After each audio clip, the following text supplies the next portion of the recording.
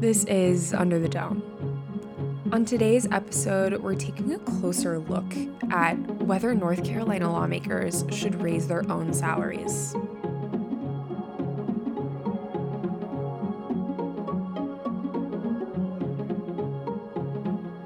For the News and Observer, I'm Lucille Sherman, your host for this episode of Under the Dome. It's Sunday, September 12th.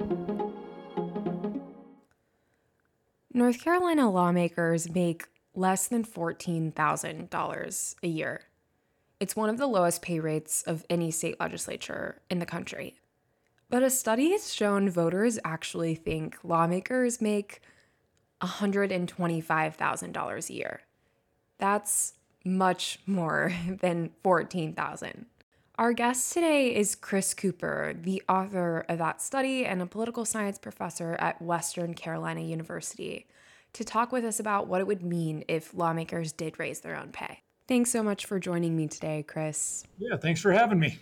So how did we get to this 14,000 number in the first place? Where did it come from? So believe it or not, that was after a few increases. So it used to be even lower than 13,951. If you go back and read the old newspapers, you get your old News and Observers online, or you go to the archives, you'll see that this is an old discussion in North Carolina, that even in the 1940s, people were having conversations about maybe we should increase the salary. And you can see this come up every few years, and it's inched up a couple of times.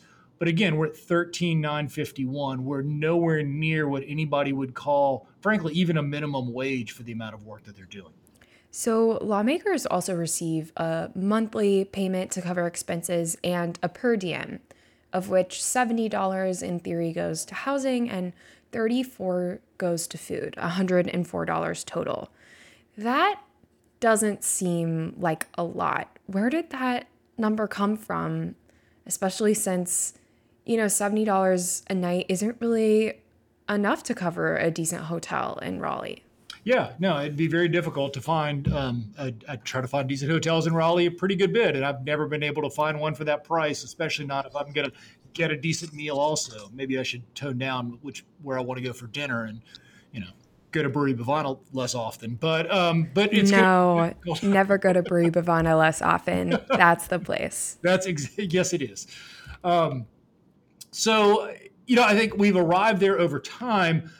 It again has not kept pace with what it really costs to live. And I think we also need to consider this feels very different if you live in different parts of the state. So if if you're from Wake County and you can run home and grab a sandwich and then head back to the legislature, or if you can sleep in your own bed at night, it's going to feel very different, both financially as well as obviously from a mental health perspective, than if you're somebody like Kevin Corbin, who has to drive in from Macon County, from Franklin, North Carolina, about 5 hours away before he gets to the Capitol. So we're kind of painting with this very broad brush all these legislators, but they're from very, very different parts of the state.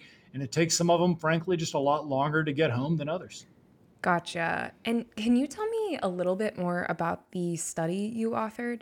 So, yeah, I did a survey. I'm a political scientist. That's what we do, right? We survey people. So I surveyed people in 4 different states. And in North Carolina, the average respondent thought that North Carolina lawmakers made $125,000 a year. Now, of course, in reality, they make $13,951 a year. So $125,000 is a long ways from $13,951. Do you know why people think they make so much more? I think part of it is this nationalization of all politics, right? And so, apart from great outlets like the News and Observer and some of these others we have in North Carolina, a lot of news outlets tend to focus on national politics, right? They focus on members of Congress. They talk about the president. They talk about the vice president. And so I think that most voters kind of think it all works the same, that their state legislators must be compensated at about the same level as their members of Congress. Of course, as we know, the reality is radically different.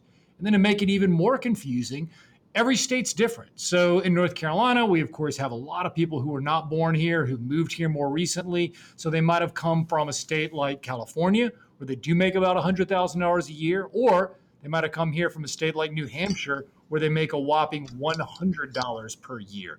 So it is all over the map. It's hard to keep track of. And I think your average citizen just doesn't really clue into these differences. One thing that I think is a factor in this discussion is that lawmakers serve a 2-year term. The first year is what's known as the long session, and the second year is the short session. That's correct, right? So the idea is that the long session, of course, is the year that we do the budget, and that the short session is the year we don't. One of the really interesting things is there's no rule that actually says that the long session has to be longer than the short session does. As a matter of fact, there was one example a few years ago where the long session was shorter than the short session. So if you're confused yet, you should be. Yeah, and this year's session in 2021 is a particularly strange session and has stretched pretty long. That feels like a factor or an illustration of why this conversation is even more important. Can you tell me about this year's session? Yeah, I mean, look, they've been in session off and on now since, just after the beginning of the year. So they've been at this since, sometime in the winter. We don't know exactly where they're going to stop. We still don't have a state budget.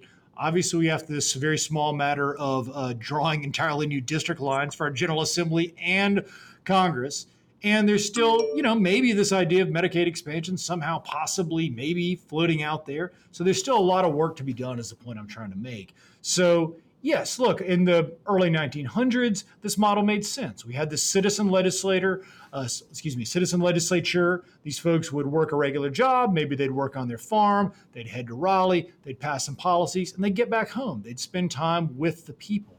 So the idea, or the impetus behind it, was better government and better representation.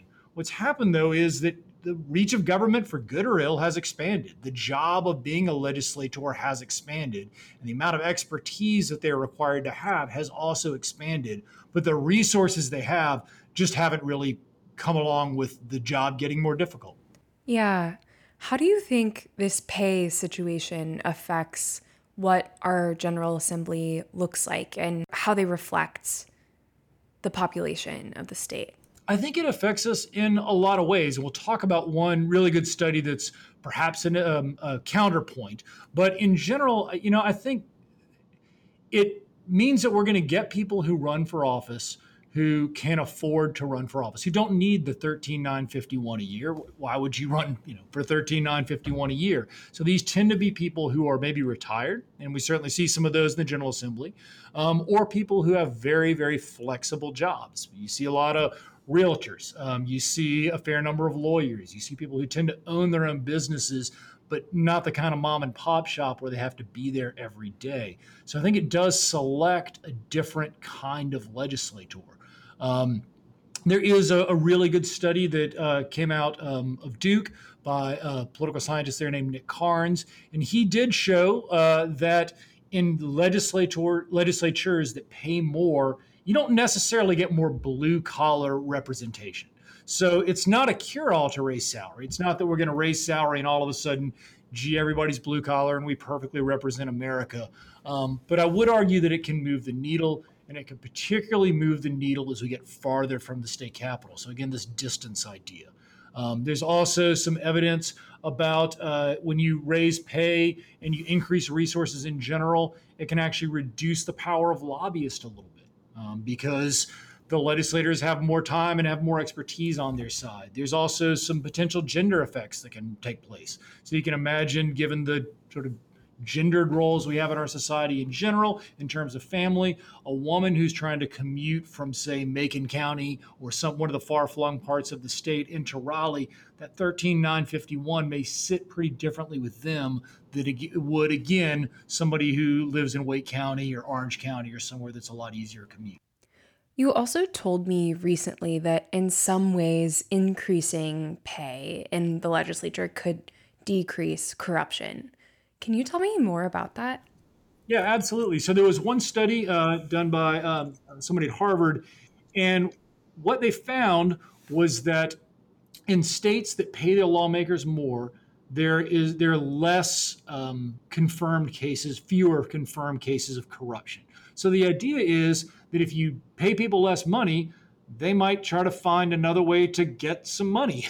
Whereas if you pay people a living wage, they might be less likely to cut those kinds of corners and to engage in acts of corruption. So I think the same principles we think apply to the private sector also apply to the public sector. I think if we talk, and we should, about how what we pay, say, a teacher, a police officer, or a firefighter reflects our values and what we think is important and where we want them to spend our time. I think the same thing applies for public officials. Just because they're running for office doesn't mean that they are immune from the good and the bad of humanity. So we've talked about a couple reasons why increasing pay might be a good thing for lawmakers, for constituents, for the state. Why hasn't it already happened? Why haven't lawmakers voted to increase their own pay? Yeah, I think fairly or unfairly, they believe that it's political suicide. It's not something that briefs well. You have to understand what the salary structure is. And I think you also have to take a step back and think about why it matters. It might even brief well. So you say, hey, they make $13,951. Well, good. It keeps them closer to the people.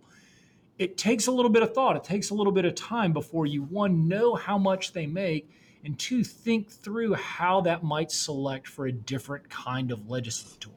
And I think a lot of lawmakers feel correctly that if they were to propose a legislative increase, that their opponent is going to use that against them in the next election, whether a Democrat or Republican. It wouldn't really matter.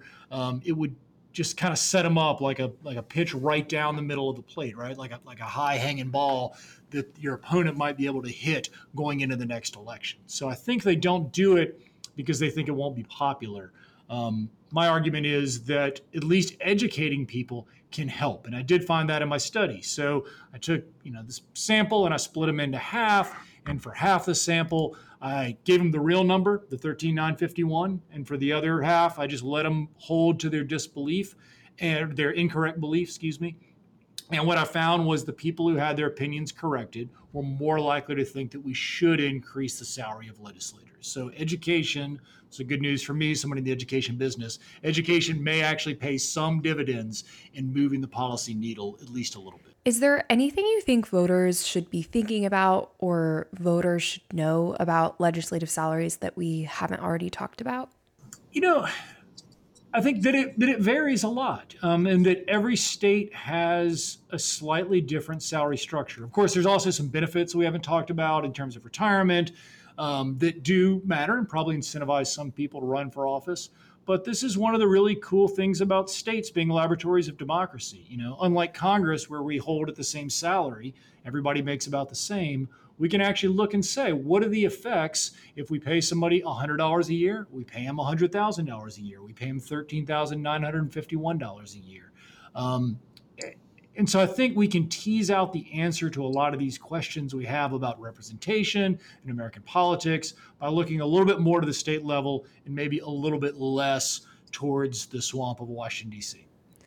Right. Of course, we only have a limited amount of money that we can spend yearly, and lawmakers would have to figure out how to budget money for a salary increase for themselves. And that might mean less of a teacher pay increase or less money for particular programs, which I think is also a factor in this. Absolutely. Chris, thanks so much for your time and helping me explore this topic today. I really appreciate it. Thanks for having me. It was fun.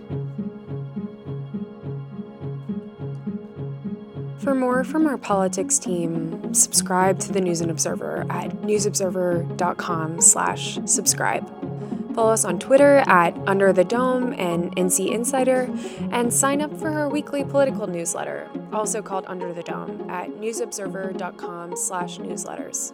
Thanks for listening.